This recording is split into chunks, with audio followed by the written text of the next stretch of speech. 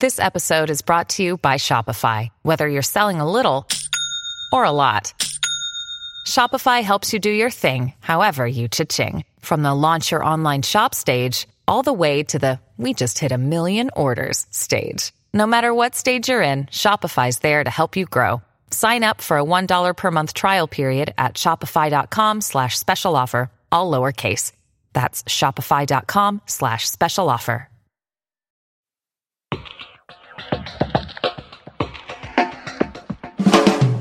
Hey Mason, I really need a good gift for my generic loved one. Any ideas?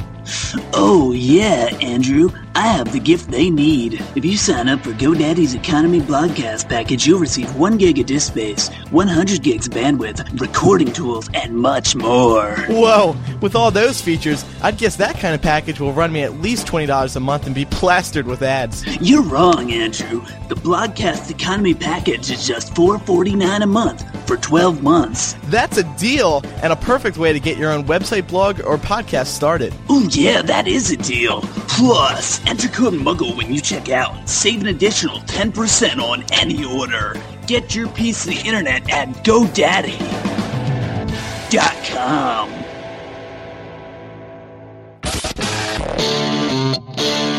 Because voicemails have finally returned, this is MuggleCast, episode 131 for February 10th, 2008.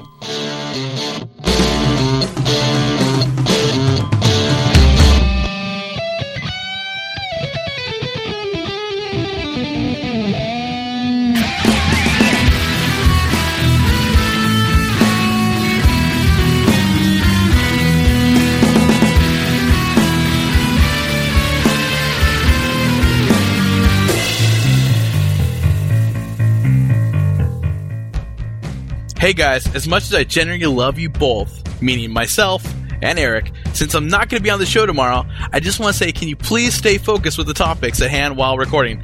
I ended up cutting most of the show, off-topic stuff, out of the show last week because it was long, and the listeners really don't want to hear about Star Wars and other movies, etc. Feel free to draw parallels, but don't dwell on them. I'm not trying to lecture or anything, but just please keep in mind tomorrow because it's what's best for the show. Thanks, love you both, Andrew. Can you believe that, Eric? He doesn't want us to talk about what we feel like.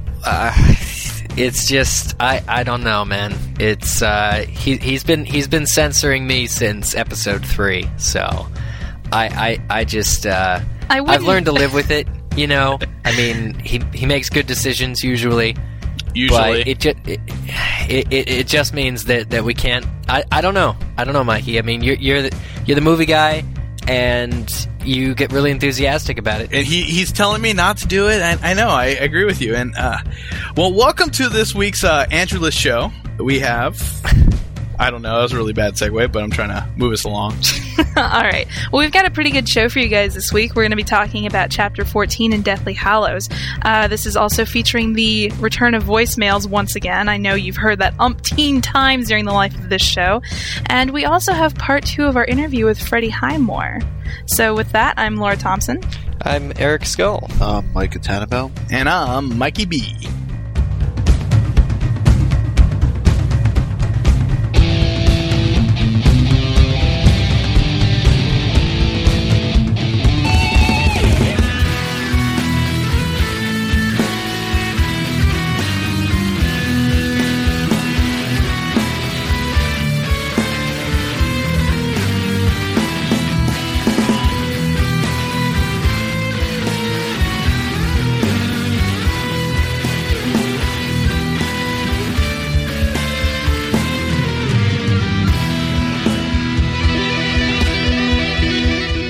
Micah Tannenbaum is standing by in the MuggleCast News Center with the past week's top Harry Potter news stories. Micah. A few weeks ago, we told you about 2 Deathly Hallows rumors, it could be split in 2, and Steven Spielberg is being considered to direct. The latter item has picked up an extra piece of evidence after Richard Griffiths, who plays Vernon Dursley in the Potter films, reportedly told Teletext that Spielberg is a candidate. He said, "Being in a Spielberg film is a pretty good place to be. My agent had conversations with him, so anything is possible." He is further quoted as saying, "I'm not in the 6th film, so I want bigger roles. I asked J.K. Rowling if she could write Vernon a bigger part, and she said no, so there you go. It is important to remember that nothing is confirmed. This should not be taken seriously until more solid sources come forward. Spanish publication XL Semanal conducted a special interview with J.K. Rowling a few months ago, although it has only now emerged online. In a preview of the article, Joe discusses Minister for Magic, Cornelius Fudge, likening him to English Prime Minister Neville Chamberlain. Joe was quoted as saying, "My model of the world after Voldemort's return was, directly, the government of Neville Chamberlain in Great Britain during the Second World War, when he tried to minimize the menace of the Nazi regime for political convenience." In the interview, the author also talks about her personal life and relationships, as well as politics. The full interview is now available online. And Half-Blood Prince filming at Gloucester Cathedral is well underway. Cast, extras, and crew are now all present at the cathedral. This is gloucester.co.uk has plenty of new photos. Finally, the Literary and Historical Society of University College Dublin will present J.K. Rowling with a James Joyce Award on Tuesday, February 12th. That's all the news for this February 10th, 2008 edition of MuggleCast. Back to the show. Thanks, Micah. Oh, you're welcome. Thanks, Micah. Okay, so we've had some pretty good news this week. It's been better than some other weeks, right? What do you guys think? Oh, yeah. No, I'm excited about our first point that we're going to talk about, Laura. Yeah, and I mean, you're the film guy here, Mikey, so why don't you start us off on that? Well, but don't talk about film. All right, Andrew. Well, he anyway, bring up the Andrew topic, but only Laura and I can discuss it. Okay, but I'll read it off. Spielberg rumors again have emerged. What do you guys think about that? You know, I'm not sure what I think about it because I feel like Spielberg has done some really great stuff, and then I feel like he's done some really awful stuff. So, I don't know. If he directed the film, it could be really good or it could be really bad. Well, all right. My question is, what did you think that he did was really bad? That's one of the questions, like... Well, I mean, what immediately springs to mind is just that I feel like he's kind of got that Chris Columbus quality of kind of making everything happy and light. Because clearly Schindler's List was but that's a not, very happy film. That's not what I was referencing, though. Like, clearly Schindler's List was a very, very well done movie.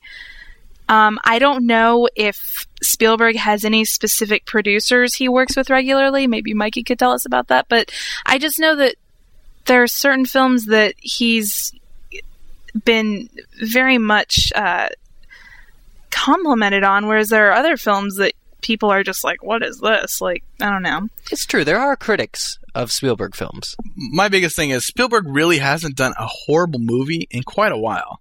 Just looking at his last movie, like I'm on IMDb right now. His most recent movie that's coming out is Indiana Jones and the Kingdom of the Crystal Skull, which I'm super excited about. But his last film's Munich, which did great. War of the Worlds, I was kind of iffy on, but it was still, I think it had too much Tom Cruise, not necessarily his directing. I think he did a great job on it. We're not even going to go to the Tom Cruise story. But Terminal, Catch Me If You Can was a great movie. I thought Minority Report as direction was great too. AI, I thought was an amazing film. Obviously, it didn't do really good, But a lot of his stuff, like as a director, I like Spielberg. There's really not much of his stuff that I don't like. He doesn't direct as much anymore. He really doesn't. He's been producing a lot. So it's true.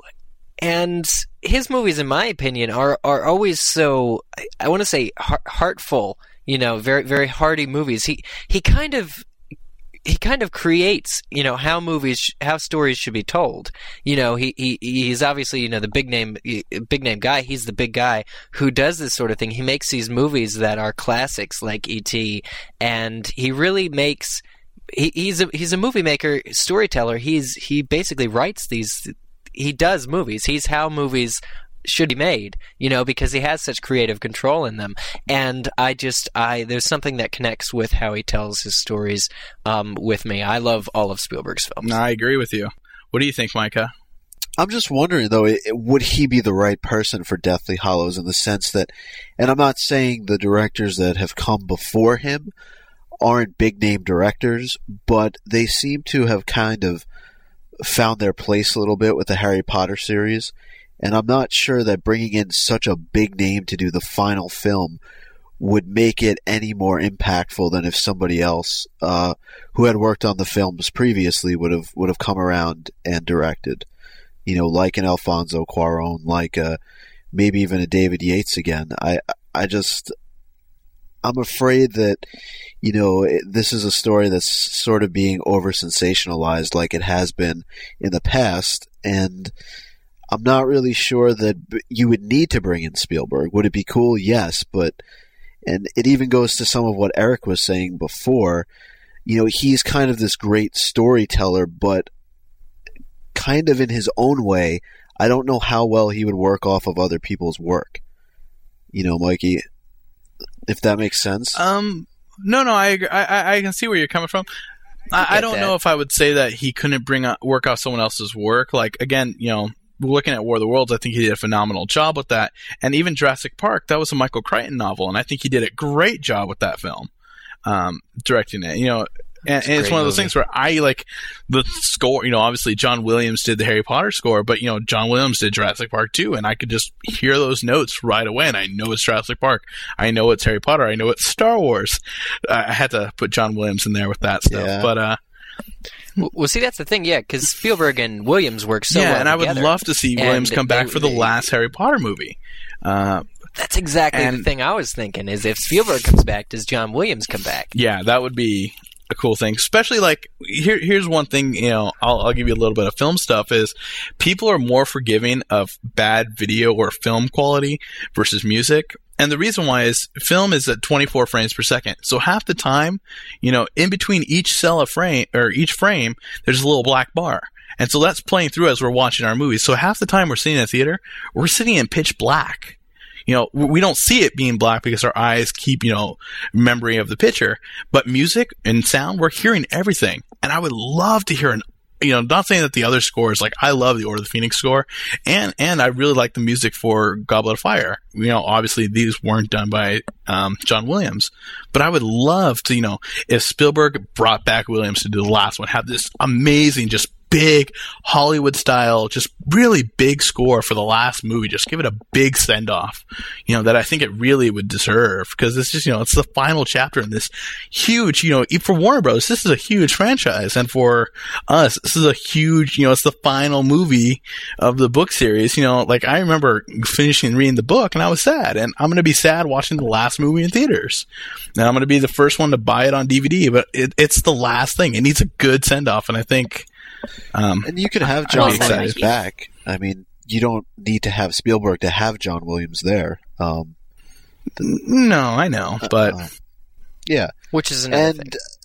This kind of leads into the next point, but this is a semi-reliable source that at least we're hearing these rumors from in the form of Richard Griffiths talking about potentially being in a Spielberg film. We know he's not going to be in Half-Blood Prince, but he is definitely going to be in the final film. So, I mean, what do you guys? Do you give any more credit to the rumor that it's coming from somebody like him, as opposed to just, you know, some tabloid?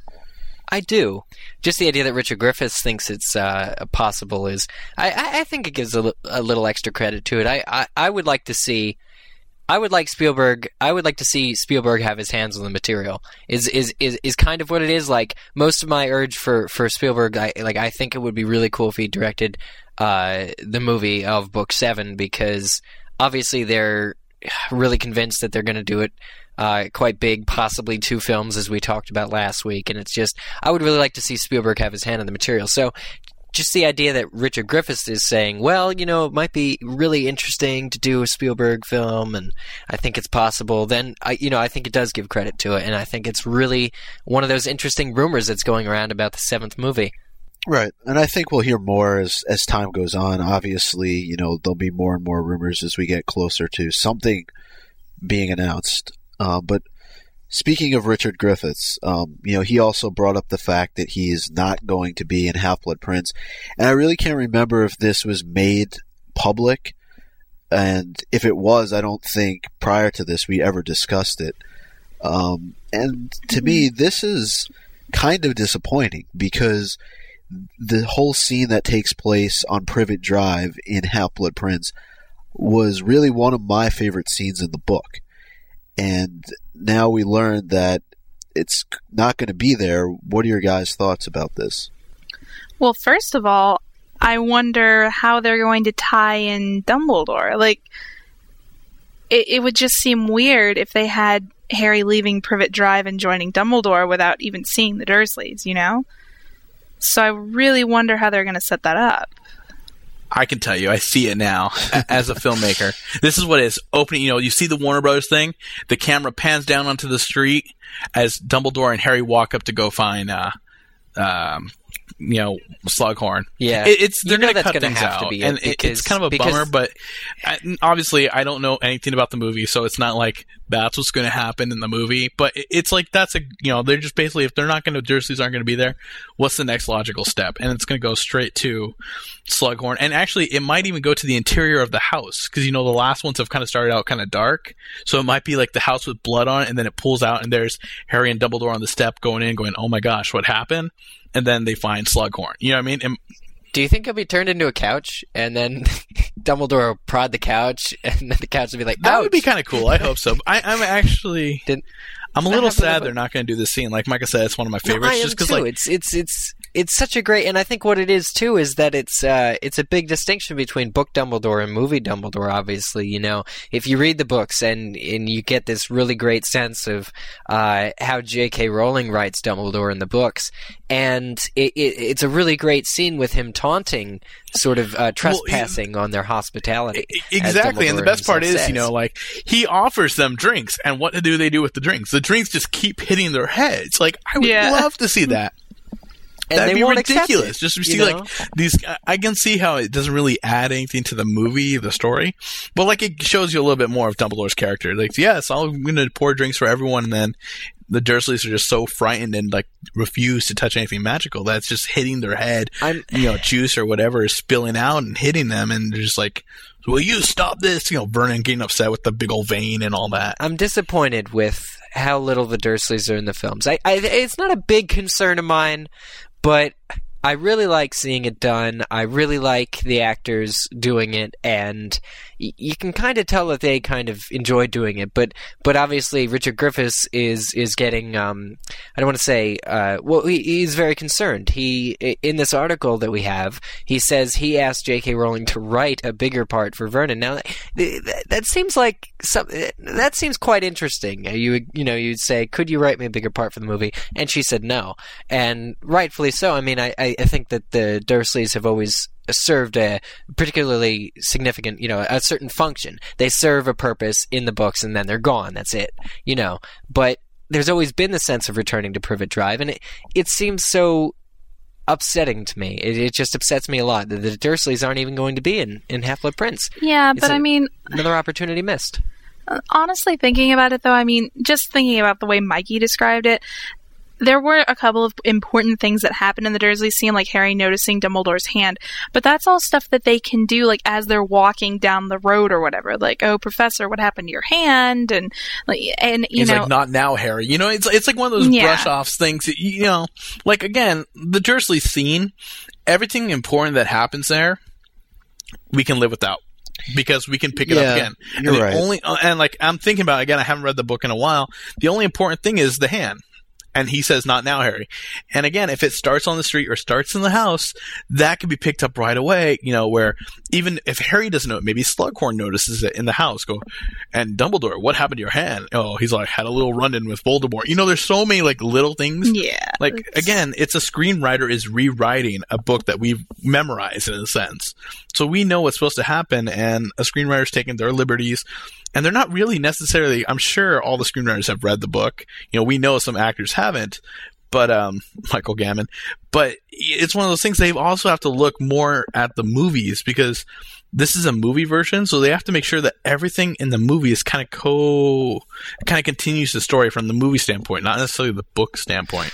If you guys remember, Goblet of Fire obviously begins with the murder of Frank Bryce, but then Harry wakes up and he's at the Burrow, and immediately they're on, I think it's Stoat's Head Hill. They're on the hill where they meet Cedric Diggory right in the very beginning of movie 4. After Harry wakes up that morning, it's just in a few quick scenes they're are already being transported. I mean, to the that. Quidditch world. That's like 8 movie chapters in too. I mean, it's like 100 pages. It's 100 pages for that Quidditch. Easily 100 pages, and it's done in like 5 minutes. It's like done in 5 minutes. That was when the twins were they blew up the fireplace in the Dursleys. There was the Dursleys have a pretty big scene in book 4, which was completely gone from the movie. So it's possible to do it without. It's just, One could argue that the other thing that's missed in this whole thing is the relationship that exists between Dumbledore and Petunia, or Petunia and the wizarding world. And, Dumbledore kind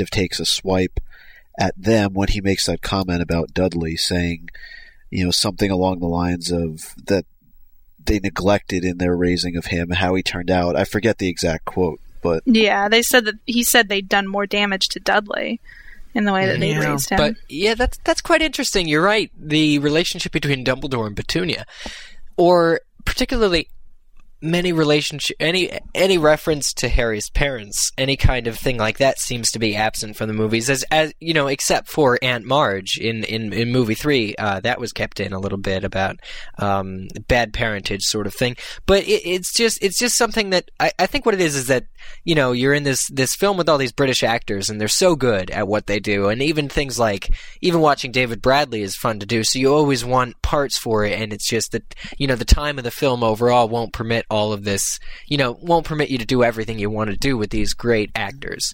I agree with you, but at the same time, I mean, there's so much that's probably able to be cut from this film in particular that leaving something like that in, I think you could probably do. So I'm just a little disappointed. Right. Now, we probably need to move on to the next piece here.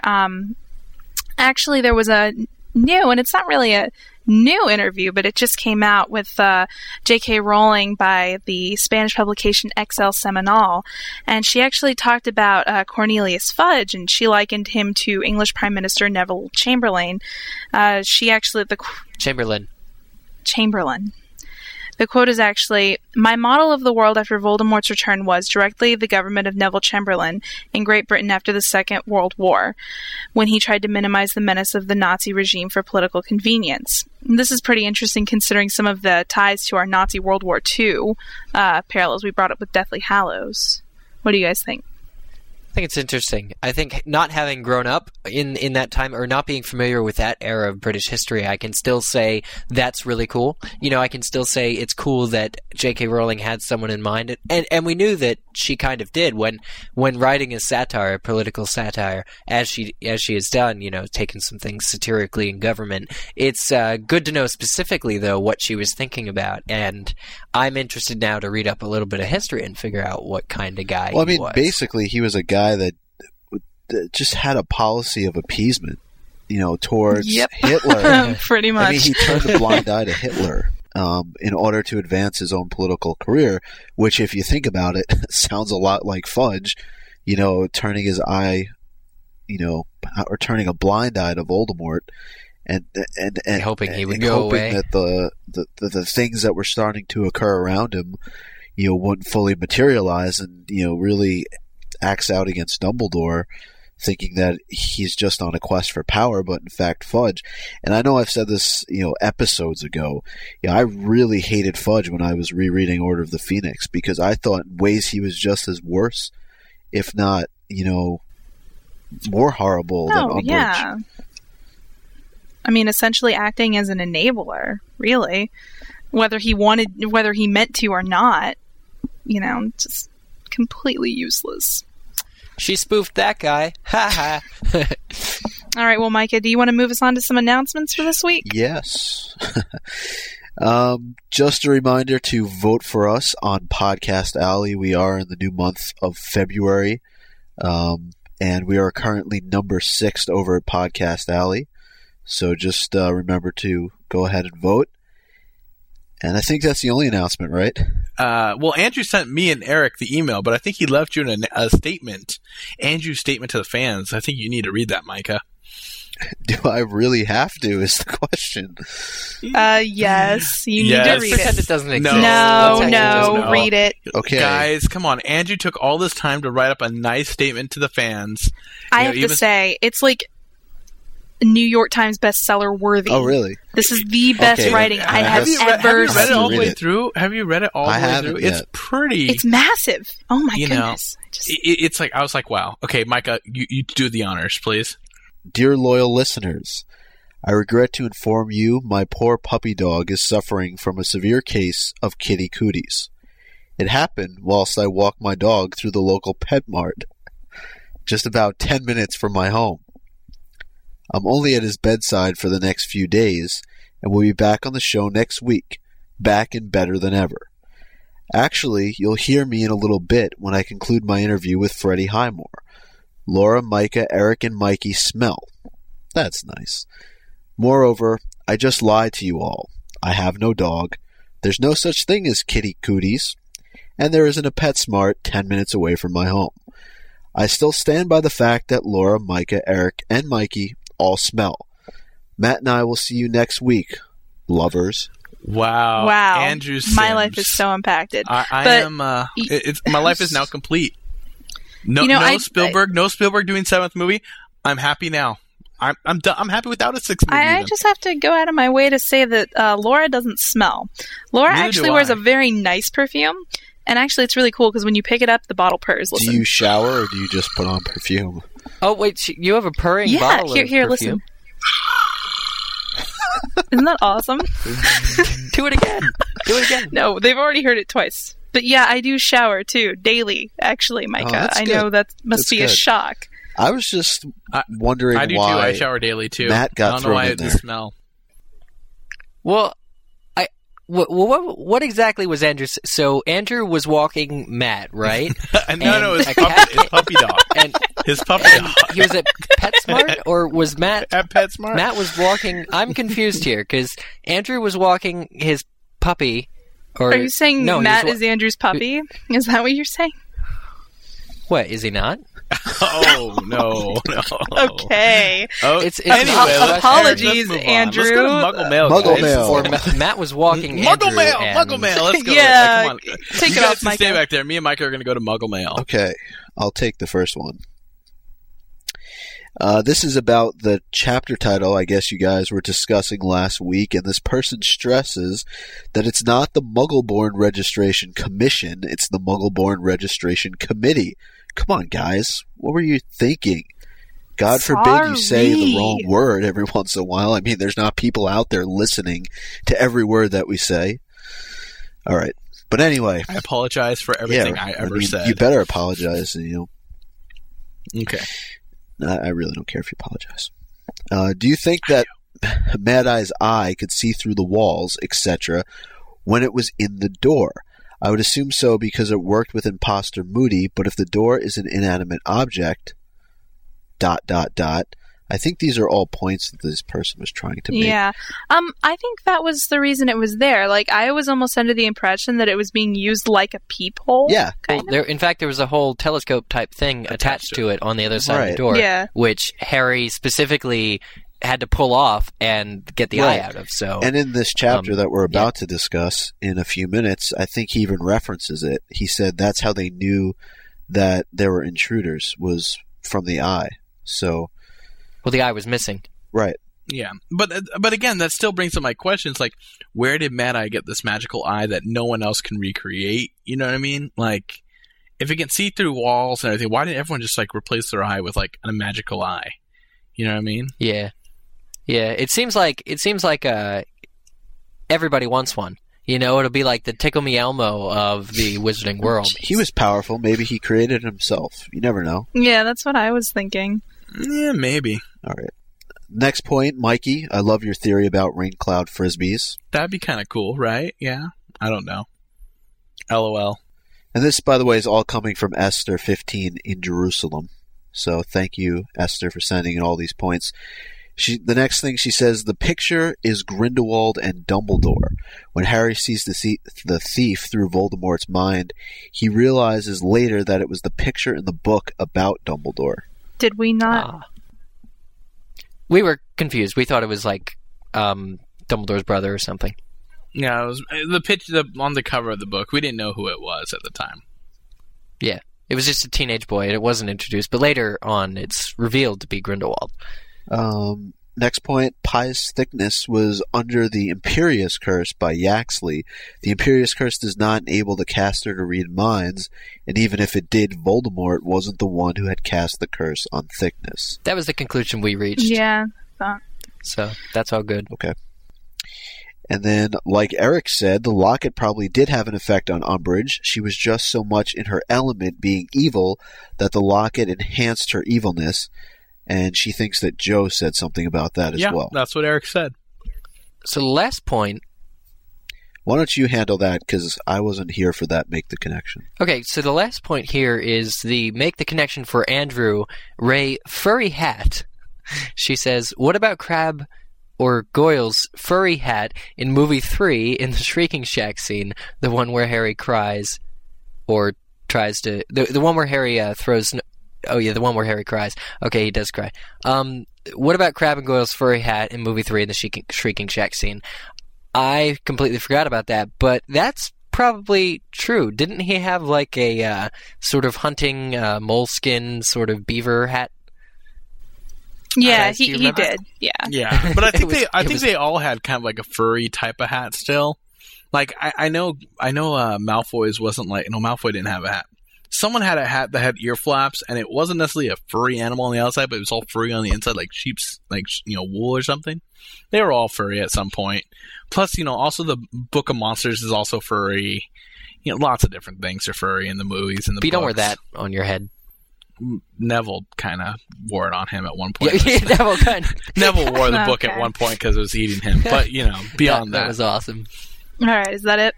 That's the end of the email from Esther. Oh, and Esther, and she signs it Gold, Quacks, and Pickles. Okay, so the second Muggle mail here is from Nora, age 18, from Philadelphia, Pennsylvania. Subject is the Dursleys in Half-Blood Prince. Dear Mugglecasters, I'm writing about a question I have concerning the upcoming Half-Blood Prince movie. Since the Dursleys are not appearing in this film, I was wondering how you guys think the movie's going to start out. Okay, so as we know in the book, Dumbledore pays the Dursleys a visit and picks Harry to escort him to the Burrow. Do you think the Dursleys' absence would mean that this scene is going to be cut? It just seems a little weird to me if Dumbledore picks Harry up from Privet Drive and the Dursleys aren't there. I would be absolutely devastated if that entire scene with Dumbledore is cut, because it's one of my favorite parts in the series, and my favorite scenes tend to be left out of the movies. Just want to hear your opinions on that. Love the show. Thanks. So, Mikey, we did talk about this, and you think that it's possible they're going to start with Harry and Dumbledore walking down the lane towards straight into Slughorn's house? Yeah, or straight into Slughorn's house with all the blood and everything on the wall, and then, you see Dumbledore and them come running in going, what's going on? It's like one of those things where it's like, the Harry Potter movies, none of them have had a really slow start. They've all kind of, except for like the first one. And even then, it wasn't slow because like it was kind of slow, and then you saw like the magic happen and stuff like that. You know what I mean? Well, you see the magic happen. Yeah, you see McGonagall turn from cat into woman, and Richard Harris was like, "I should have known that you would be here, Professor McGonagall." And then also you see a flying motorcycle. So right away, stuff happens kind of big, and I can see them just walking up, the street towards the house, or right into the house, and then like Harry and Dumbledore go, "Ha ha! I'm here to help you." Not obviously that comical. But. And to make it perfectly clear, they did film that scene where they're walking up the lane. If you recall, there used to be a lot of news stories about Slughorn and the actor who plays Slughorn and them filming those scenes. So there is a lot of, and they chose a little town square, a small town square to do that in. So it seems like there will be outside scenes, and it won't just be inside Slughorn's house and then somewhere else, kind of random. So I think you're probably right, Mikey. That might be where they swoop in for the opening credits. And you know what? It's gonna fit with the rest of how the movies have started. All of them have started at night.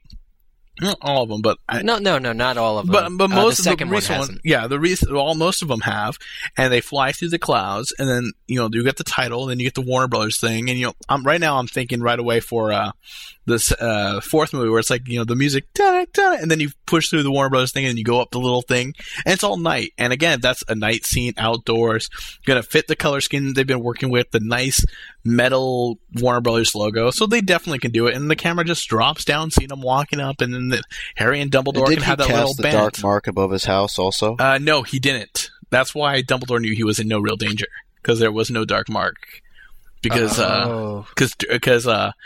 Slughorn set up his entire house that way really quick. With all the Wait, are you sure there was no dark mark? There was no dark mark, and then Dumbledore specifically says to him, the only thing you were missing was the dark mark. He's like, yeah, sadly, I've never learned that. So he couldn't pull it off that like something had happened to him because he never learned the dark mark because he's not a Death Eater. Guys, you should know this. That's that's an easy one. Yeah, we know it. We know what the incantation is. Mors Morta. We know it. All right. Well, Mikey, do you want to read the next one? From Antoine, age 18, from Los Angeles, California. Here we go. So his message is, hello, Mogocasters. Just started listening to your podcast very recently, even though my friends told me to listen to you guys ages ago. I have some comments to make about last week's chapter by chapter. First, regarding Ron's spell work, like someone said, sorry, can't tell your voices apart, so on. Actually, I should read that whole thing, huh? I shouldn't just paraphrase, huh? Let me go back from here. First, regarding Ron's spell work, like someone said, sorry, I can't tell your voices apart from the others except Jamie and Laura. Ron was under pressure and had no idea what spell to use.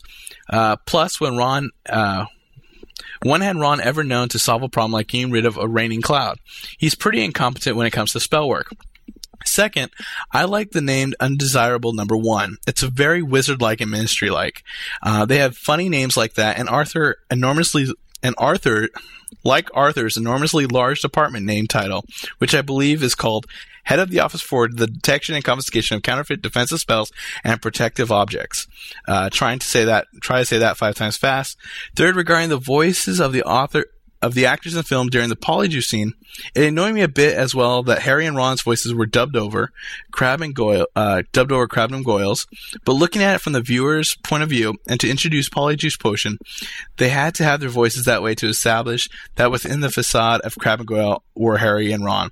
In Deathly Hallows, though, the voices will probably be kept to the original actors, like with Moody's, and the only changes will be when they first become their respective ministry workers, and when they begin to change back into themselves. For 7 Potters, it can go either way. Ron's spell work, what do you guys think? I mean, I honestly agree. He was probably under pressure. I mean, I don't know. I think, and I mean, I think a lot of people get this impression from me that I hate Ron or something because I've... You do, don't you? No, I don't. You don't like him because he's got red hair. Come on, we all know this, Laura. No, redheads are very attractive. But my thing with Ron is mostly sometimes he's just very daft, and I get annoyed with that, but I really do love Ron as a character. He's actually my favorite of the trio. So I think a lot of the times people sit around and they say, oh, Ron's dumb. Ron would be nothing without the other two. And I don't think that's true. I think he's just a different person, and he operates in different ways. So what exactly was this in relation to, though? I mean, I know you were talking obviously about him in the chapter, but is it just that he doesn't seem smart enough to be able to try and get rid of something like that on his own, or... I think I think there was a debate going on, I don't remember specifically, about whether Ron was under pressure or if he just didn't know, if he was just dumb or whatever. Yeah, I'm the one that says, like, come on, Ron was under... I kind of stood up for Ron, saying that he was under pressure. Like, if you're under that much pressure, like, Ron doesn't do well under pressure. We've kind of seen that historically through the books and in the movies. And that's where we kind of stepped up, and I kind of stepped up for him. But the last part of the comment from Antoine is that he's pretty incompetent when it comes to spell work. And I don't think Ron's incompetent. I just think he's not Hermione is the brightest. Yeah, he thinks too much for a lot of things, and Hermione, and it doesn't look like he does, but he really does on a lot of things. Like, he's a powerful wizard, and we see that by the end of the book. I mean, come on, he was able to come back and destroy the first Horcrux that they destroyed together, you know what I mean?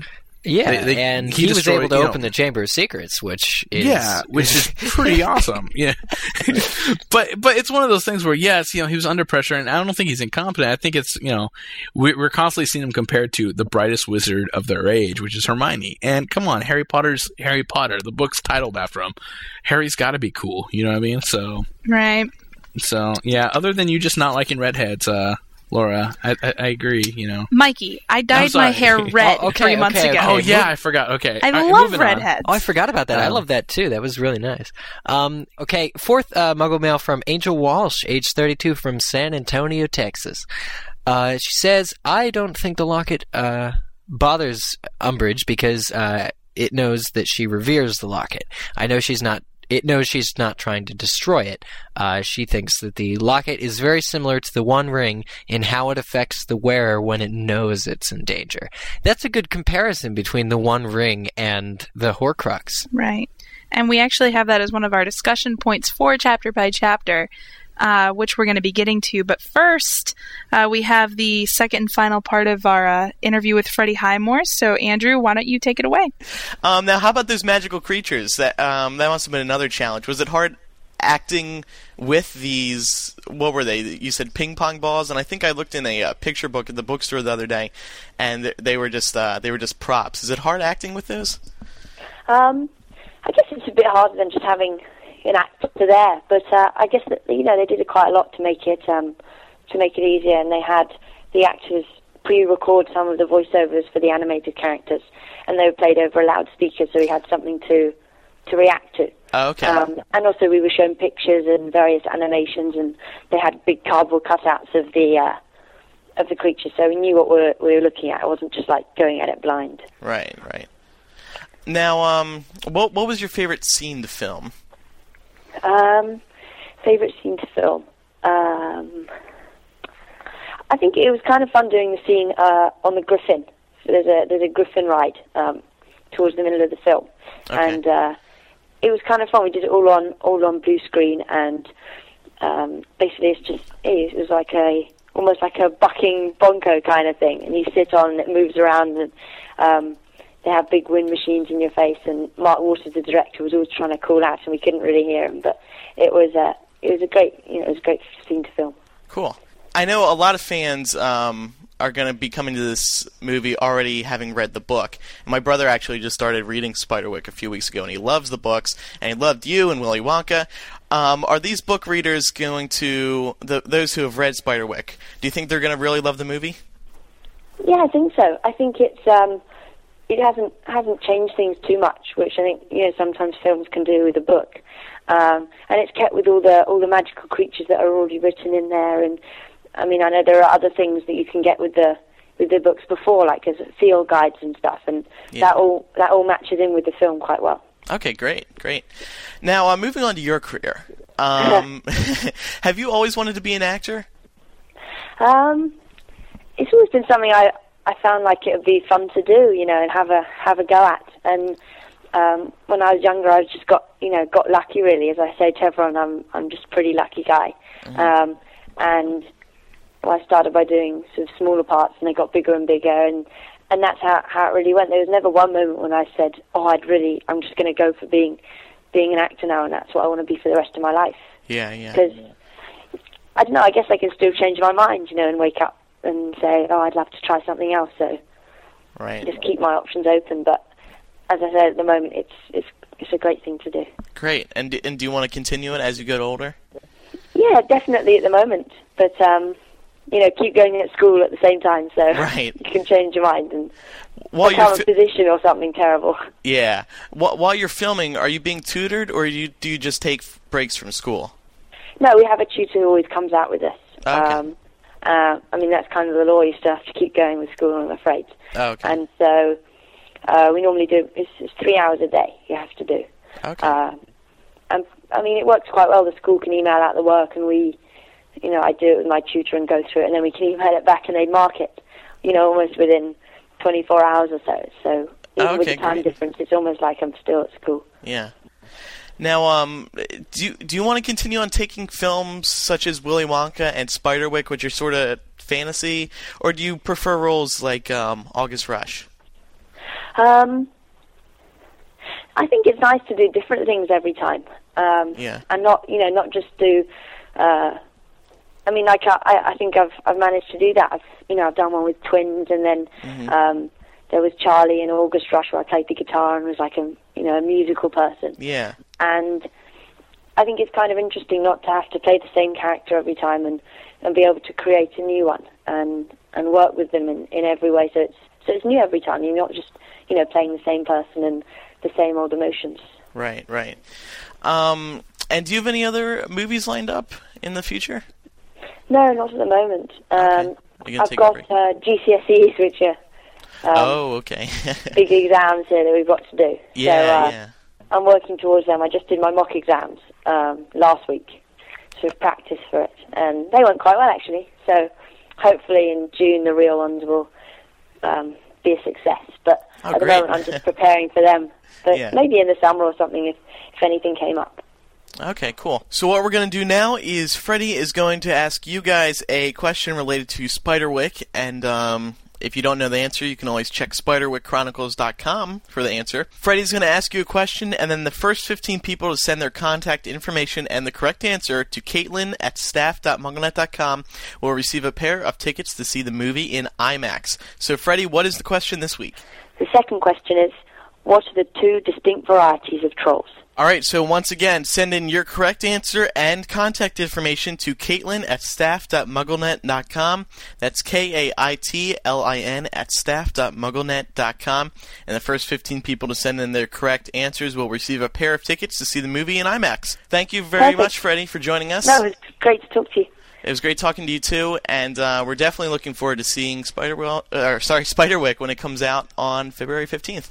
Thanks very much. No, I think you have great fun. Yes, we will. Bye. See ya. All right, well, thank you, Andrew. That was a really, really good interview. Very interesting. It's always good to hear from Freddie Highmore. He's a good kid. So we're moving on to chapter by chapter now for chapter 14, The Thief. Just for a brief summary of this chapter, it's right after Harry, Ron, and Hermione infiltrate the Ministry, and they've apparated. Tried to go back to Grimmauld Place, but Yaxley, I believe? Yep. Was it? That grabbed Hermione's sleeves, so they have had to abandon Grimmauld Place. They can't go back. So now they're in the forest where the Quidditch World Cup takes place, and Harry actually sees into Voldemort's mind when he's using occlumency against Gregorovitch to find out who took the Elder Wand.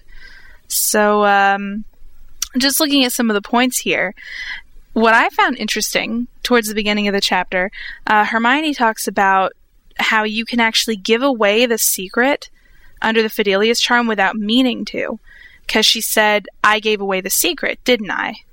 Because he was holding on to her. So, theoretically, let's say if somebody followed someone else under an invisibility cloak into a place that was protected... No, that won't actually work. I caught it right away too, Eric. Yeah. That I think it was a very, unfortunately for Hermione and everyone else, it was a very specific way of telling the secret to Yaxley. The fact that they apparated into the place, if the way magic works inside a long apparition, I assume it would be as if Hermione were taking Yaxley there to invite him in for a cup of tea, to take him and show him. So because they apparated into or onto the front doorstep, they apparated to a part that was underneath the Fidelius charm. That was Hermione basically telling Yaxley the secret by taking him there. Even though she didn't want to take him there, she did, and that was what she meant. So this was you're basically saying this was a cause of almost a flaw with apparition, because you can actually potentially take somebody somewhere with you even if you don't want to, if they touch you. Well, if they were to grab hold, yeah.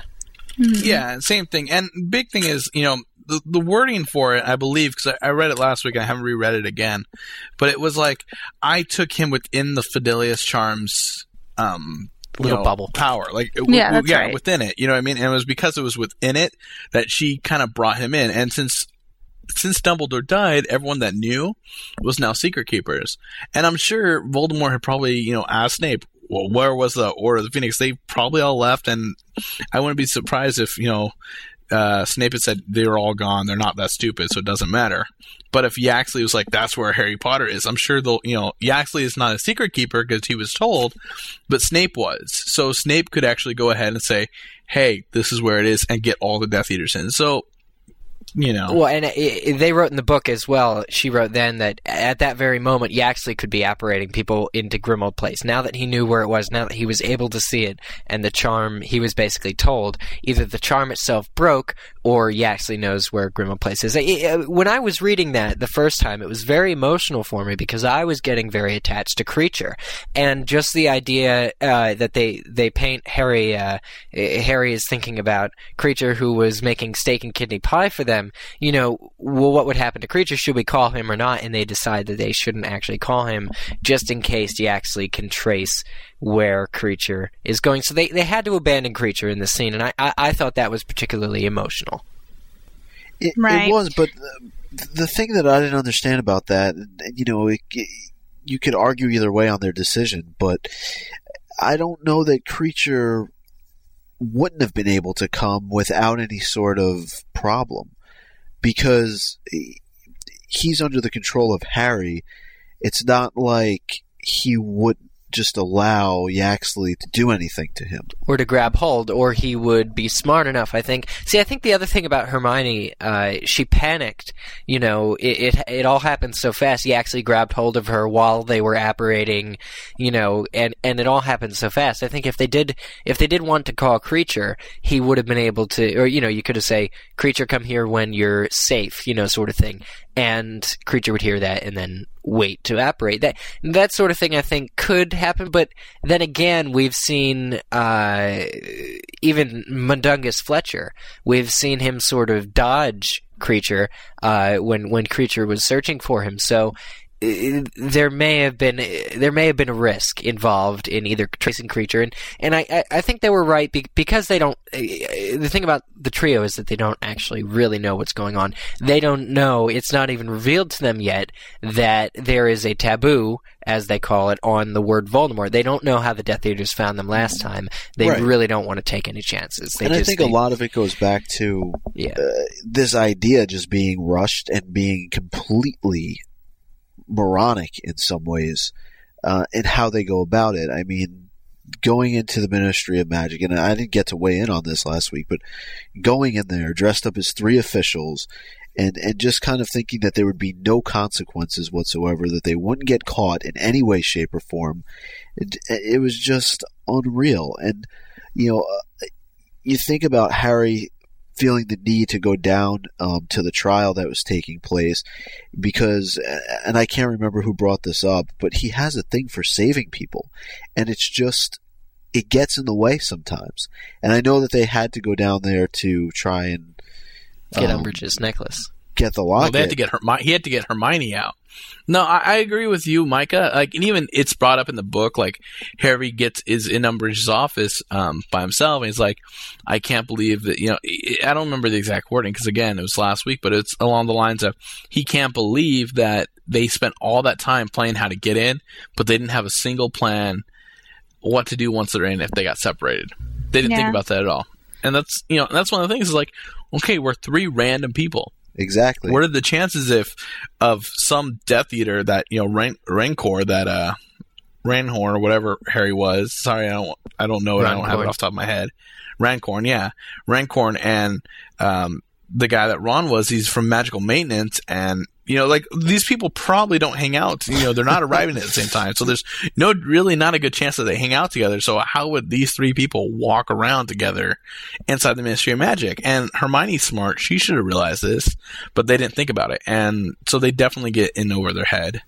Yeah, and I mean, not to mention, Harry actually tells them that the reason they knew there were intruders was because he took Mad Eye's eye off her office door. And it's like, I understand that it's infuriating to see that they've taken this, but the thing is, Mad Eye's dead now, and it's just, I understand that there's a certain amount of closure that they would gain from that, but it was really a stupid move. It really was. I mean, what just shocks me is that if they had planned it for months, which they had, Hermione makes a duplicate locket, which is something that I was particularly proud of her for doing last week. I mentioned, wow, that's so cool, Hermione made a duplicate. So I think if they would have talked a little bit, or if Hermione would have, spoken the plan, she would have told Harry how to make a duplicate, and if he wanted to take Mad Eye's eye, he could have at least put something back in its place, instead of, because instead of being that obvious by just taking the eye. It just seems like a not very well coordinated plan, which is just, we're not bashing the trio necessarily. I mean, I particularly enjoy how the mystery unfolds as to whose identities they did take, but it's still a bit of a it's a bit of a leap, and it's a bit of a just sort of they fall into the ministry and don't expect to get very caught. It's no wonder they're in over their heads. They're just, they're just kind of still. It's almost like it's one of those scenes where you see Mad Eye banging his head against a desk, if he was still alive, because he would just be so infuriated that Harry would do something like that. Well, because the same thing happens in Gringotts, doesn't it? Don't you remember? They just sort of blunder in, and with no real plan. You know what, though? It's kind of like it's who these three characters are. And it kind of shows you that they're still kids. You know what I mean? They're kind of bumbling through this, trying to defeat, the darkest wizard ever, and they really don't have that good of a plan. Like, I remember reading the book, my first time reading through, when Lupin shows up at Grimmauld Place, I was excited going, yes, now they can finally do what they need to do because they have someone helping them. And come on, Lupin, and he even says, I was your teacher. And then Harry goes off and I'm like, okay, I understand where Harry did this, but it's one of those things where it's like, now they're still on their own though. And they got in there. And what was Hermione doing? Polyjuice Potion only lasts for so long. She's going to be sitting there taking notes and turn back into Hermione Granger. You know what I mean? And Ron is drenched. Harry is like running around. It's like, it's ridiculous. But they're still kids, they're not even adults. And not only they're all they're 17 now. Yeah, not only did they not consider who they were, they didn't consider what their jobs entailed. What you just said, that she was going to be sitting there taking notes. I mean, it was just very rushed, but let's, I guess, get back to Eric. You brought up earlier the whole taboo. Did you want to go into that a little bit more? Yeah, it's interesting because in this chapter, they pitch the tent, obviously, which is the same tent as they had in Book 4 when they were at the same place they are now, basically, in the same woods. They pitch the tent, and they're beginning to discuss what has just happened to them, and Harry's about to say Voldemort's name when Ron stops him and says, "Don't say the name!" Of course, Ron then says, "Show Voldemort a little respect." But basically speaking, Ron has sensed, sort of precognitively in a way, that they shouldn't be saying Voldemort. I mean, and he makes a great point, and he says, "Look at where that got Dumbledore," sort of thing. He just says, if it really doesn't matter that much to you, just please don't say the name. And so he stops Harry from saying Voldemort, and I think it's 2 or 3 times it happens where Ron quickly tells them not to say the name Voldemort. So Ron, in a way, even without knowing it, saves them. And I thought that was kind of interesting. Kind of cool how Ron is sort of piecing things together and preventing his friends from doing that. It's also Ron who because he leaves and storms out, he's also the one that comes back and lets them know about what's going on when you say Voldemort's name. That's how they track you. Ah. So it's him that lets them know that. So it's kind of nice, that, it's kind of nice that it's Ron throughout the entire time. Don't say it. And we automatically assume it's because Ron just hasn't had enough courage to actually speak this guy's name. We assume it's like a whereas Hermione, and it's because, Hermione and Harry have, but Ron hasn't. But then when we find out, it's like Ron, it feels like a jinx to him. It's one of those things where it just, it didn't feel right to say, and the minute, as soon as he said it, now it is a jinx. So that's when Well, he does say it in Grimmauld Place. He says it, I think it was 2 chapters ago or 3 chapters ago, but he doesn't say it after that. You have to wonder, I know you said precognitively, but, it's almost like maybe he knows something or he thinks he's onto something, and just what he learns while he's away kind of confirms that. Yeah. But I think another thing as far as courage flaw is that, he was raised in a wizarding family, unlike Hermione and Harry, so he's been raised to fear the name. He has been. None of his family would say the name either, so... Yeah, and in relation to that, I was going to kind of say, Eric, you just brought this up. Ron, out of the 3 of them, has had the most exposure to the wizarding world throughout his entire life. And I think this could really say something about how intuitive he might be, how he might have that over the other 2, just knowing how things work and just having grown up there. Maybe he might not be able to explain why something is, but he knows somewhere deep down that they shouldn't be saying it. And I just think it's really great. I think it lends a great amount of credibility to Ron's character because people are so ready to bash him any chance that he has red hair. It's because he's got red hair. Yeah. So I think that's the title of this chat. Episode. Hericist He's got or something. Instead of racist, you're racist if you if you're prejudiced against someone's hair, what does that make you? A hair racist? Well, hair's not a race. No, it's not it's not a race, excuse me. What would you say? I would say you're prejudiced against people with We need to come up with a hair word. Colors. J.K. Rowling would be able to do this.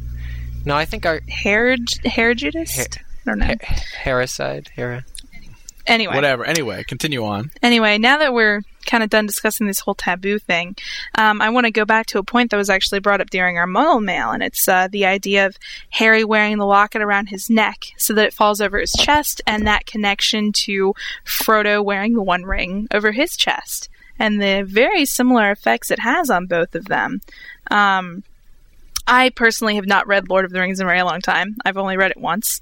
Mikey, I think that you're a pretty big fan, aren't you? Yeah, Matt's really the one that should be here. I've only read the books, the Lord of the Ring trilogy plus The Hobbit. I haven't really gone any further because I know there's a lot of other books out there, like fandom type stuff. But I've only read those 4 books about maybe 2 or 3 times, which is a lot for some books, but they were really good stories. But no, I agree with you totally. There's huge parallel. Same thing as, when Frodo first wears the ring, not necessarily just wearing it around his neck. He feels, it's, I think even the movies show this, that it's a totally bizarre and kind of a cold experience to him. Same thing with Harry, it's not warming up from his body heat. It stays cold. It's this object that's just kind of almost like pure evil.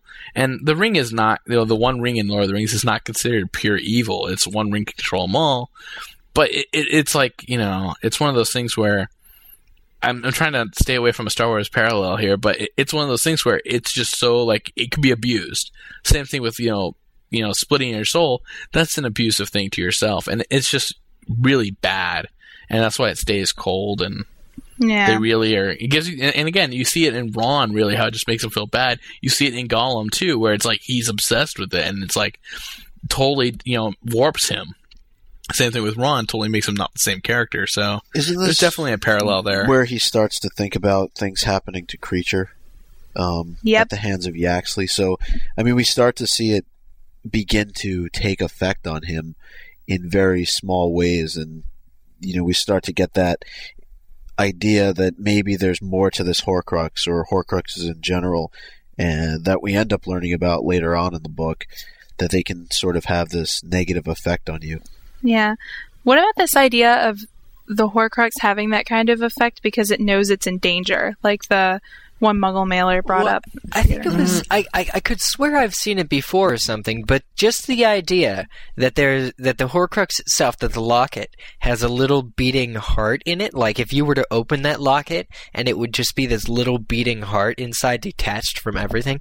I could swear that was so familiar to me when I read that just the idea of a little beating heart, and I don't know what it's from. It could be from another series, maybe something else I read, but Pirates of the Caribbean? Maybe. Davy Jones? Maybe. Davy Jones' heart. Yeah. He who holds his heart controls Davy Jones. But no, it just seems so familiar that it would be a little beating heart and this evil sort just this thing. It was such a good. It was so well written. Just the idea, the imagery that there would be a little beating heart inside this little locket is just really kind of creepy and eerie, and it's really good stuff. Yeah. I really liked the way she described the heartbeat, too. Because generally when you think of something human or something good, it's described just as a heartbeat, but she actually called it a ticking. Yeah. Which I found interesting. Almost like, I was thinking, something along the lines of like a ticking time bomb. Exactly. Yeah. Essentially. Well, she says, is it ticking down to how many days I have left? Yeah. Mm-hmm. That whole thing reminds me of like the R.L. Stine Goosebumps, like that whole little like imagery you get. It's something like you would read back in like first, second grade about the R.L. Stine Goosebumps. Yeah. It was a ticking heart inside this locket, and it was just eerie. Yeah, totally. And she uses sort of descriptors like irregular like it was like an irregular ticking, or it wasn't on time with his heartbeat. You sort of think of something, if it's sapping him, it would, sort of join his heart, become warmer, but it stayed cold, and it stayed, sort of an offbeat of Harry's heart. It's just a separate thing, this separate entity that's just there, and it's sort of, it's damning, and it's an evil thing.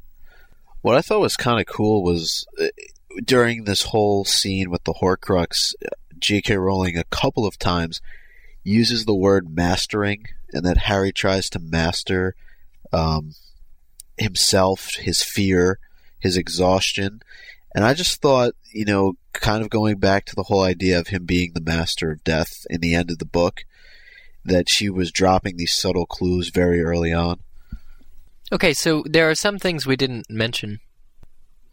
Well, do you want to bring those up? Just a few things we didn't mention. Ron got splinched. Did you guys want to talk about that at all? How interesting that was to see Ron splinch? That was actually really kind of funny thing to do, because Ron got splinched, and he was the one that was so worried about getting splinched. And again, it kind of comes back from he knows what it is. You know what I mean? Yeah. Whereas the other two didn't grow up with the horror stories of getting splinched. Plus, they also didn't have two older brothers kind of harassing him. But he's the one that got splinched, and it's not his fault. It's Hermione's fault that he got splinched. Yeah, because she couldn't really because he did do the side-along apparition with him. It's one of those things, too. I mean, it's written, Harry always thought it was a comical thing, but seeing it on Ron, it's obviously horrific, and it is really blood and everything. Just a piece of his arm is gone. Yeah. So it said she was shaking. Yeah. Well, yeah, I mean, how would you feel if there was some person who you were highly attracted to, and because of you, a huge chunk of their shoulder He might got never ripped forgive off? you. Exactly. Well, at least it was me, just part of his shoulder, not something else. Yeah. Oh my gosh, Mikey! I'm thinking about, what about the losing show? his head? Jeez. What are you talking about? Can you imagine part of it's missing, or his brain is missing? Come on, that would have been ridiculous. Yeah, that would suck. I think if that happened to me, I would go bury my head somewhere. I would never come out. Laura wouldn't care if he had red hair, so. No, Laura would make sure that she splinched his hair off, so it's he grew would... something else back. So I like redheads. I think red hair is pretty. Leave me alone. God, pretty. Yeah, Laura, whatever you say. Okay, and let's just talk about this Grindelwald thing, or this Grigorovich thing, this vision Harry sees.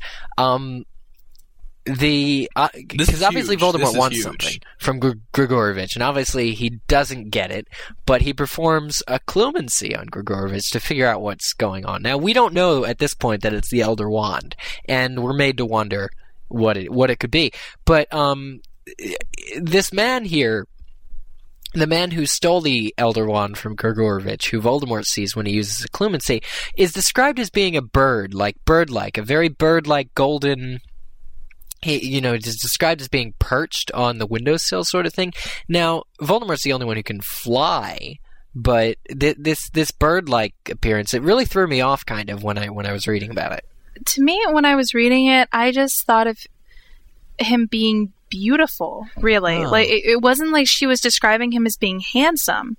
It was that he was very elegant looking. Yeah, kind of like a... And, I don't know, I thought of this one, and I don't want to take it too far off topic, but I don't know if any of you have ever read Dr. Jekyll and Mr. Hyde. But there's actually one point in the book where, and I forget his name, Carew, I believe, who's a member of Parliament, is out walking, and he's described as being a very beautiful man. He's not...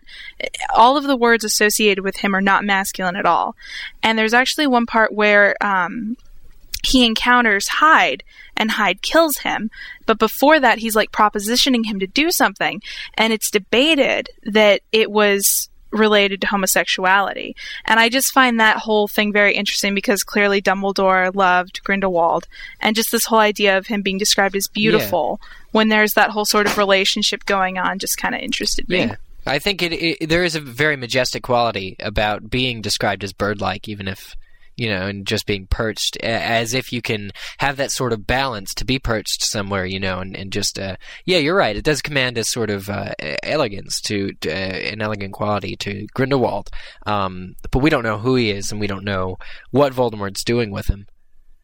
So, It was a very interesting scene, I think. Another one of those interesting visions that Harry's having. Harry also remarked that Grindelwald had again, he didn't know it was Grindelwald at the time, had a very Fred and George-like quality to him, kind of mischievous thing, I would assume. Well, and well, my question, what would stealing the Elder Wand do? Because wouldn't the Elder Wand not... We realize this later. The Elder Wand is kind of stubborn. It will not transfer ownership to a person just if you steal the wand. Is that correct? Because you have to sort of... Right, but you can still physically steal it. It's just not yours. You know what I'm saying? Right, but that's the whole thing. It's like, even if Grindelwald just steals it with him, he would have had to duel Grigorovich for it to actually change ownership. Yeah, but did he know that? Well, I'm not sure. It just seems like stealing the wand is a thing to do, but then you won't be the one or whatever was emphasized later. But you know what, though? I think it goes back to kind of the story, and this is where it is. I think this is how Dumbledore was able to defeat Grindelwald, that the Elder Wand was not Grindelwald's, but because the Elder Wand saw Dumbledore defeat the person who had it in possession, the Elder Wand passed to Dumbledore, and Dumbledore was his real That's what owner. I think it is too. And that's how I see it happening. So I don't think Grindelwald was ever the owner of the Elder Wand. I think he just had it in possession. And then the Elder Wand skipped over Grindelwald and went to Dumbledore.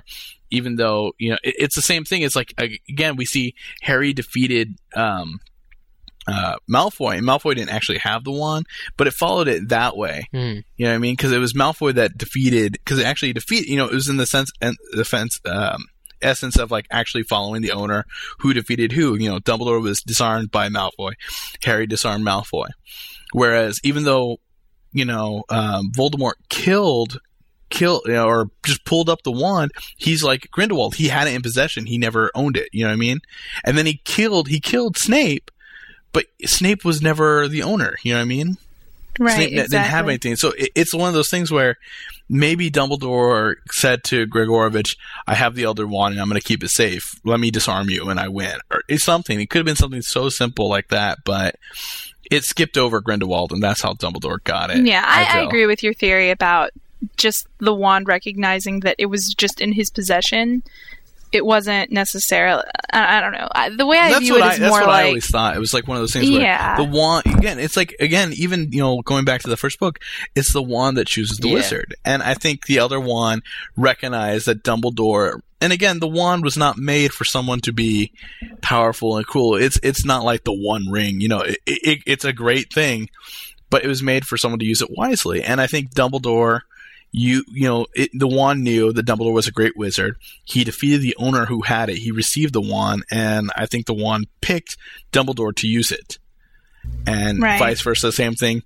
Even though Dumbledore was defeated by Malfoy, it also picked Harry to use it, and Harry decided not to use it, but to repair his old here's a question. If Dumbledore had the Elder Wand, which we know he did he have that at the end of Book 5? Did Dumbledore have the Elder Wand when he was battling Voldemort? Because it always seemed... It would seem like that took things away a little bit with how powerful Dumbledore was in comparison with Voldemort, because... He had it till Draco took it away from him. On the top of the tower. He'd had it for quite some time. So he had it the whole time. So he was so Voldemort was defeated by the Elder Wand, in a way, which is kind of cool. When Dumbledore and Voldemort were dueling at the end of Book 5, that's kind of cool. And and you gotta remember though, Dumbledore's like 150 years old, and he's getting on in age, and he's still dueling like he was against the most powerful dark wizard around. And on top of that, Dumbledore knew he had no way of being able to beat Voldemort. Something's going to happen to where he wouldn't be able to. Because he knew it, because it was Harry's destiny. That's true. Him and on top of that, Voldemort had gone to all these processes that Dumbledore already knew that, that we wouldn't use. He had Horcruxes. Yeah, so he knew, there was no way that he would be able to defeat Voldemort at the time. And he was just protecting Harry and everybody else. That's a really good point, Mikey. That's a really good point. So I don't want to say that, I think personally, if Dumbledore knew there was no Horcruxes, there was nothing like that, I think he would have tried to finish off Voldemort. But he knew it had to be Harry, and he had to destroy all the Horcruxes. That's why he went out and he hurt his hand. He was trying to destroy the Horcruxes so Harry can do it. And he knew somewhere along the lines he would end up losing it. And actually, we find out that he had planned it, that he was going to give the Elder Wand to Snape. He was going to lose the Elder Wand so that way no one else can use it and be, bad with it. That's really cool. You know what I mean? Because Dumbledore and all his mass amounts of knowledge, he knew what was going to happen. Not maybe exactly how it was going to happen, but, in the end, he knew Harry, Harry had the cloak from the Deathly Hallows. He knew he was going to get the ring because that was, a Horcrux. And you know what? He knew eventually he would get the wand. If not through Snape, he still got it, though, through Malfoy. Yeah. So it's one of those things. He knew Harry was going to get all those things, and he knew he was going to defeat Voldemort somehow. And he had already decided not to go with all those things to defeat Voldemort because it was too much of a temptation. That's why he hurt his hand. He saw the ring, and he wanted to bring back his sister, his mother, everyone. And that's why he put it on without destroying it first. And that's how we found out that he hurt his hand. So I think the wand, seeing it being stolen by Grindelwald, and we don't know it's Grindelwald at this time, I think it's one of those things where we find out what happens to it, and it's just a huge, huge turning point. Like the Elder Wand, it was a contender for a title for the book. This is like a huge thing, and it's so kind of nonchalantly like, this is what Voldemort's after, and then let's move on. And I think it was really nicely downplayed in the book that this was kind of like, this is what happened. Hermione kind of scolds Harry for, I'm going to take over, She says, you're too tired if you're falling asleep. And he's like, I can't control a dream. I think it's really well downplayed. So it kind of gives us enough information that where if we were really looking for it, we would have figured out what was going on already. But because it's so downplayed by Hermione scolding Harry, like we always see, we don't think about it until, like now, we can talk about it and go on and on about the Elder Wand. As we have. Right, yeah. And we certainly could, I was trying to wrap it up. I was like, okay, it's going on. Yeah, we do need to move on, though. So, okay. Well, before we do that, we mentioned, right, Gregorovich was killed by Voldemort. Oh, that's right, now we got it. Okay, I came up with a song. Micah, you asked me to... Did you? Yeah, you asked me to come up with a song.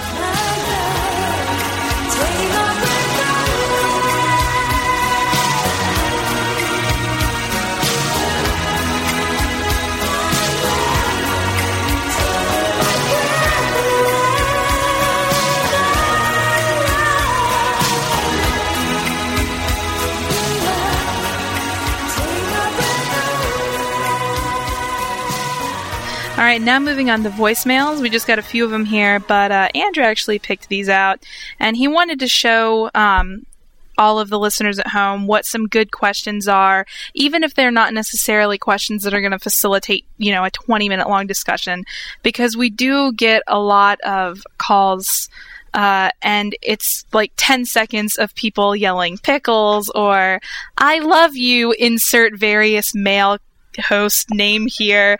So my favorite is the Mikey Bees. we could I love the different people no, saying I don't want girls to say they love me.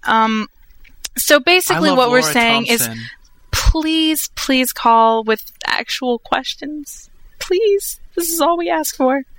All right, so rolling the first one. Hey, Mugglecasters. In the upcoming film, Half-Blood Prince, there's a scene where Dumbledore has to swim across a lake with Harry to get to the cave. Also, about 2 chapters later, maybe, Snape is running from Harry, sort of, at the end, trying to get out of the Hogwarts grounds so he can apparate. I just wanted to know what you guys thought about Michael Gambon having to swim. Well, he seems like a pretty old man. I don't think he's too in shape. And also Alan Rickman having to really run, because, I don't know, those two are rather old. No offense. I think they're both great actors. But I just want to know what you guys thought. Love the show. Keep up the good work. Well, I'm pretty sure Snape can run. Alan... Well, no. She's talking about Alan Rickman, is what she's saying, because he's in his 60s. He's playing a character half his It'll age. be one of those things that they work around with the way they film it, sort of thing. I don't think it'll be too terribly physically demanding. For instance, they won't have Dumbledore sort of with this raging current, sort of tidal waves avoiding, sort of Dumbledore.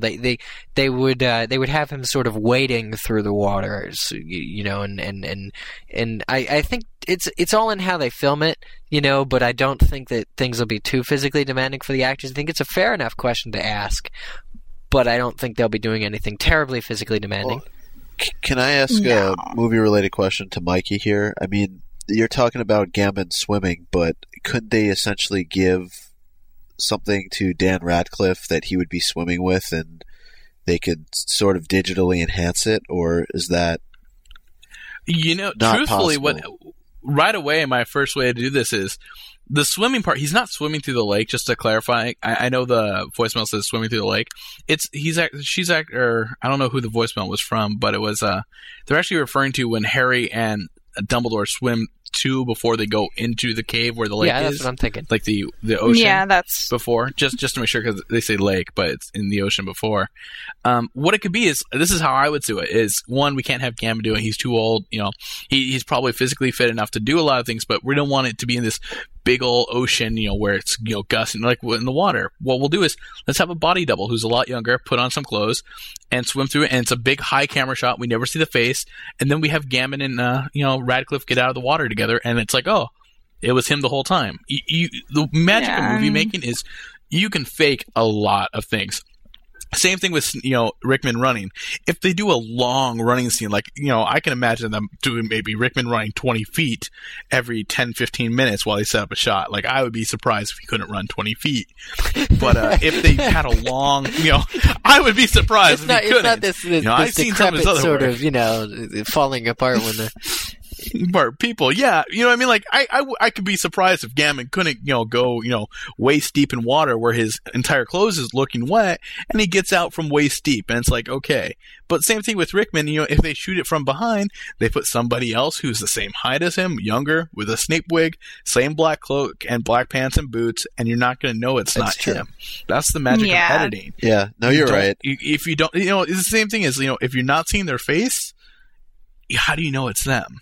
And again, these things where they're physically kind of, if they were going to do like a big, like, swim Dumbledore, it's hard. Yeah, yes. Okay. Well, he does have to get in that line on the way out about him feeling safe. I'm with Harry. you, yeah. Yeah. Well, and I mean, also, it wouldn't be 5 minutes of them swimming across the ocean. It's going to be a few split seconds. Where it's the camera panning overhead, you see the cliff drop, you see them in the water, and then it goes. Okay, you're going to get pounded by a wave. Action. Psh, okay, cut. There you go. Yeah, it's done. They can make it look like it's it. Be but so... I like this voicemail because it was very it was a very good question. You sort of think about that kind of stuff. It was. Right. Yeah, and it's kind of harsh for me when people ask about movie stuff because you shot that down. You were just totally like that's crap. Yeah, it's not that it's crap. It's a great question. It's just like, for me, the magic movie making. You know how fake it is. My girlfriend makes fun of me all the time because it's like, I could do that. Like, I could do a lot of the stuff we see in movies, and I don't do a lot of the 3D stuff, but I can do a lot of the things. And the magic movie making it's kind of gone for me. I love movies though, so like when people ask questions like this, it's one of those things where it's like, I know how they did that. You want to know? I can tell you, and I can spend hours talking about film, but we're not going to do that. I think in a way you're taking away the realistic aspect of it, being that they're not just going to, keep filming if Rickman runs out of breath or something like that, Okay, yeah, let's move on to the next voicemail, you guys. Hey, Mugglecasters, I'm calling in reference to episode 129. You guys keep saying over and over that Death Eaters killed Regulus Black, but in the 5th Harry Potter book, doesn't Sirius tell Harry that Voldemort killed him himself? Love the show. Keep it up. Bye. No, in Order of the Phoenix. Order of the Phoenix. Yeah, that is what Sirius says. No, it's not. But I think. No. I thought. I have the quote. I have the quote. It's not. I did research on this question. Okay. Yes. So Micah, we have an man. actual answer. Order of the Phoenix. Okay. Page 112. Sirius says no, he was murdered by Voldemort, or on Voldemort's orders, more likely. I doubt Regulus was ever important enough to be killed by Voldemort in person. So that's him underestimating his brother. Now, Regulus obviously really died by getting pulled into the lake after he replaced the locket with from drinking the potion and needing water. But nobody knows that. But Sirius tells Harry that Voldemort, that he doesn't think Regulus was important enough to be killed by Voldemort directly. But it's possible that either way, Regulus tried to back out. You can't back out of the Death Eaters, and boom. Okay. All right, next voicemail. Hey guys, my name's Amanda, and I've been a listener for like a couple of weeks now. But I have a question about sorting. If Slytherin actually stressed to the extremes the whole thing of pure blood, why were Harry, Voldemort, and Snape considered to be put into Slytherin if neither of them, of them are pure blood? And then there must be, why would that even come up? And, okay. Thanks, guys. Bye. Good question. I really hate to draw this parallel again. Well, it's not that I hate it, but I feel like sometimes it's kind of overdone. But if you look at certain... Gosh, I don't want to say the Nazis again. But basically, if you look at the Nazis during World War II, which is all we've talked about for the past 2 episodes, they also had people in their ranks who didn't fit the Aryan description.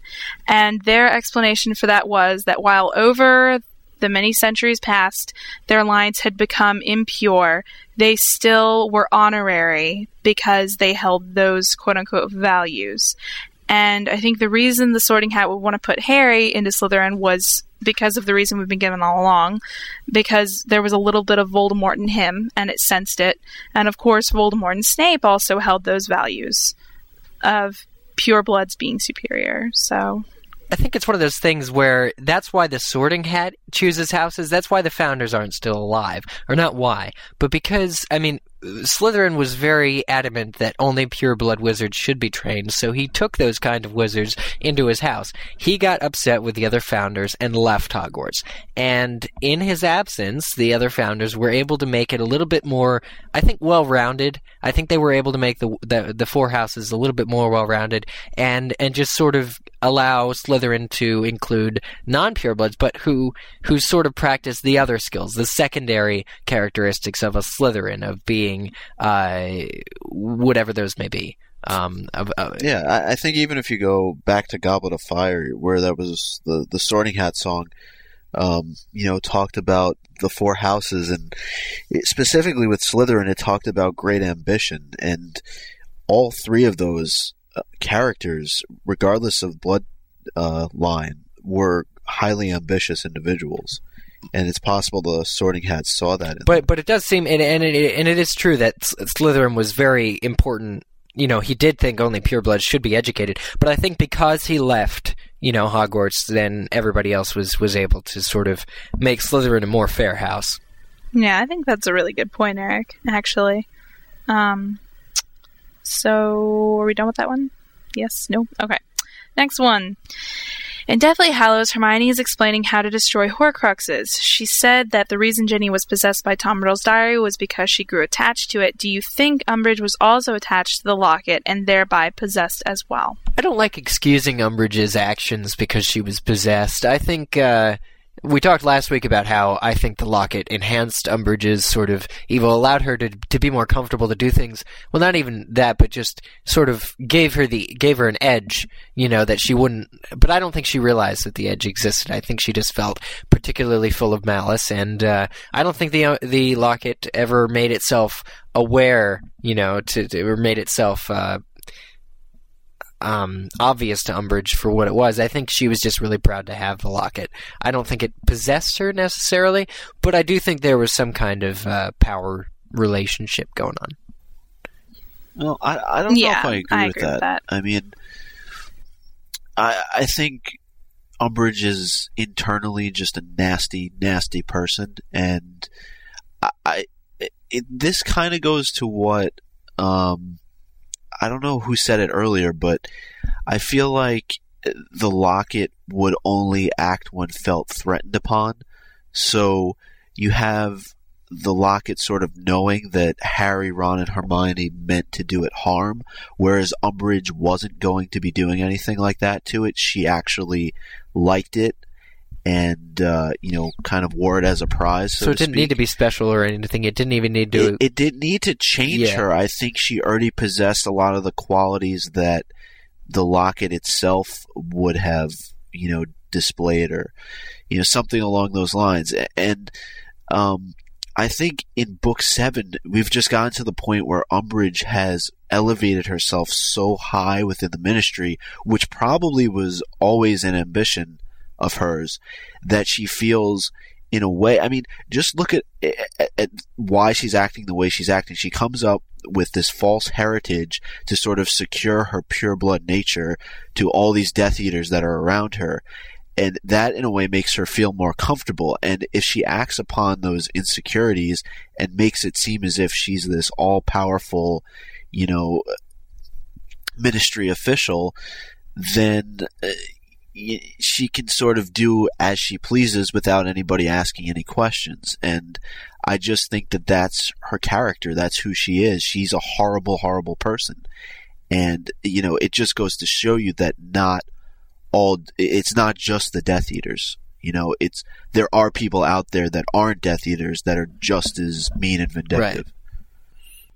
I agree with you. And also one thing we need to kind of look at that right away struck me, when Ginny was possessed by the diary, one, she blacked out.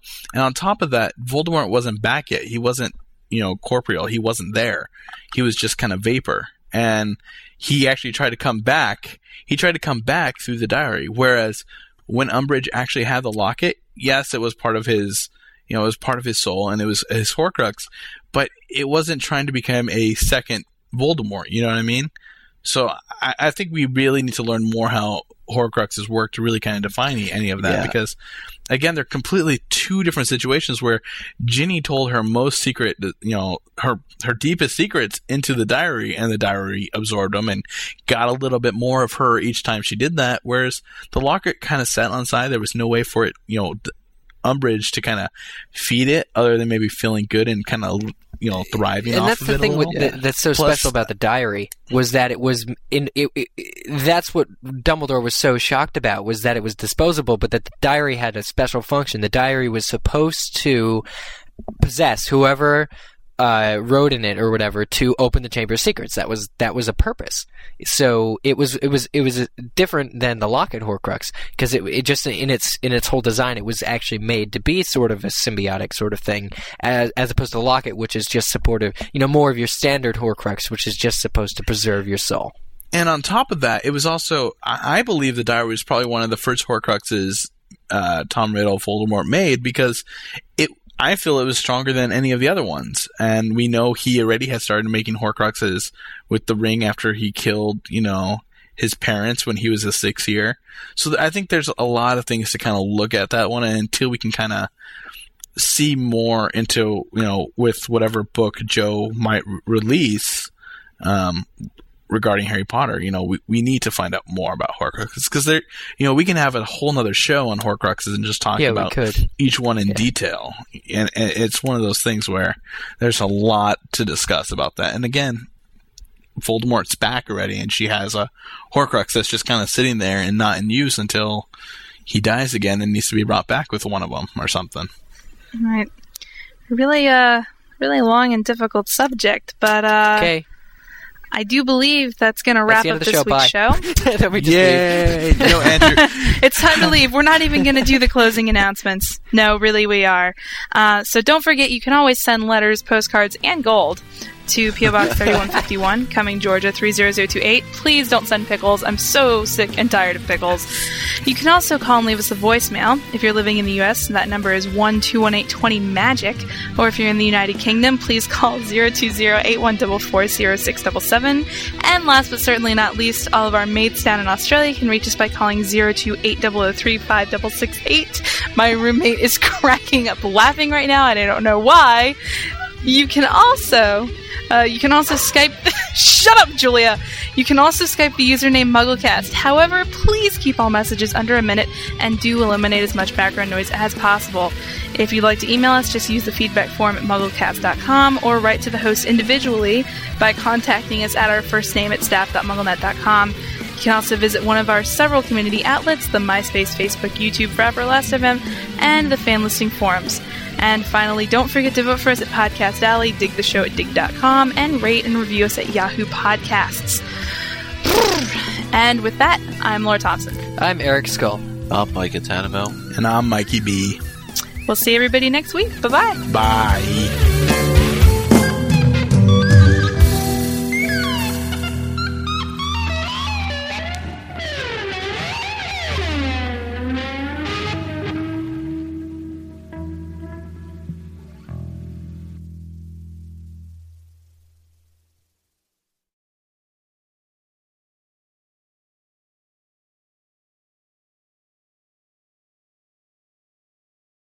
Micah Tannenbaum is standing by in the MuggleCast News Center with the PAX Week's top Harry Potter's news.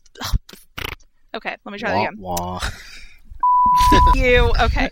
Whoa, that was intense. That no, is to stay wait. in. Is Micah really standing by, or is he sitting by? Is he kneeling by? It sounds much better to say standing Yeah. by. It's like we're CNN, almost. You know? Okay, Okay, can we go? Yeah. Okay, hang on. Say leaning by. Say Micah is leaning by. No. Just floating in the abyss that we call the MuggleCast News Center. levitating by. All right, okay. Micah Tannenbaum is standing by in the MuggleCast News Center with the top... God, I can't do this. All right. With this week's Micah top Tannenbaum is standing by in the... See, I can't even do it. No, Micah, you do it. Okay. Micah, you should do it. 1, 2, No. 3. You say, Micah, I'm standing by in the MuggleCast News Center. I'm do gonna it. get Andrew's it this not time. here. Micah, you do it, please. I just gotta get it right. Say, Micah I'm standing Tannenbaum... by. No, Just- this will be funnier. No. Micah Tannenbaum is standing by in the MuggleCast News Center with the past week's top Harry Potter news stories. Micah. Thanks, Micah. Thanks, Micah. Oh, you're welcome. Oh, so funny, Micah. That's going to be great. Anyway.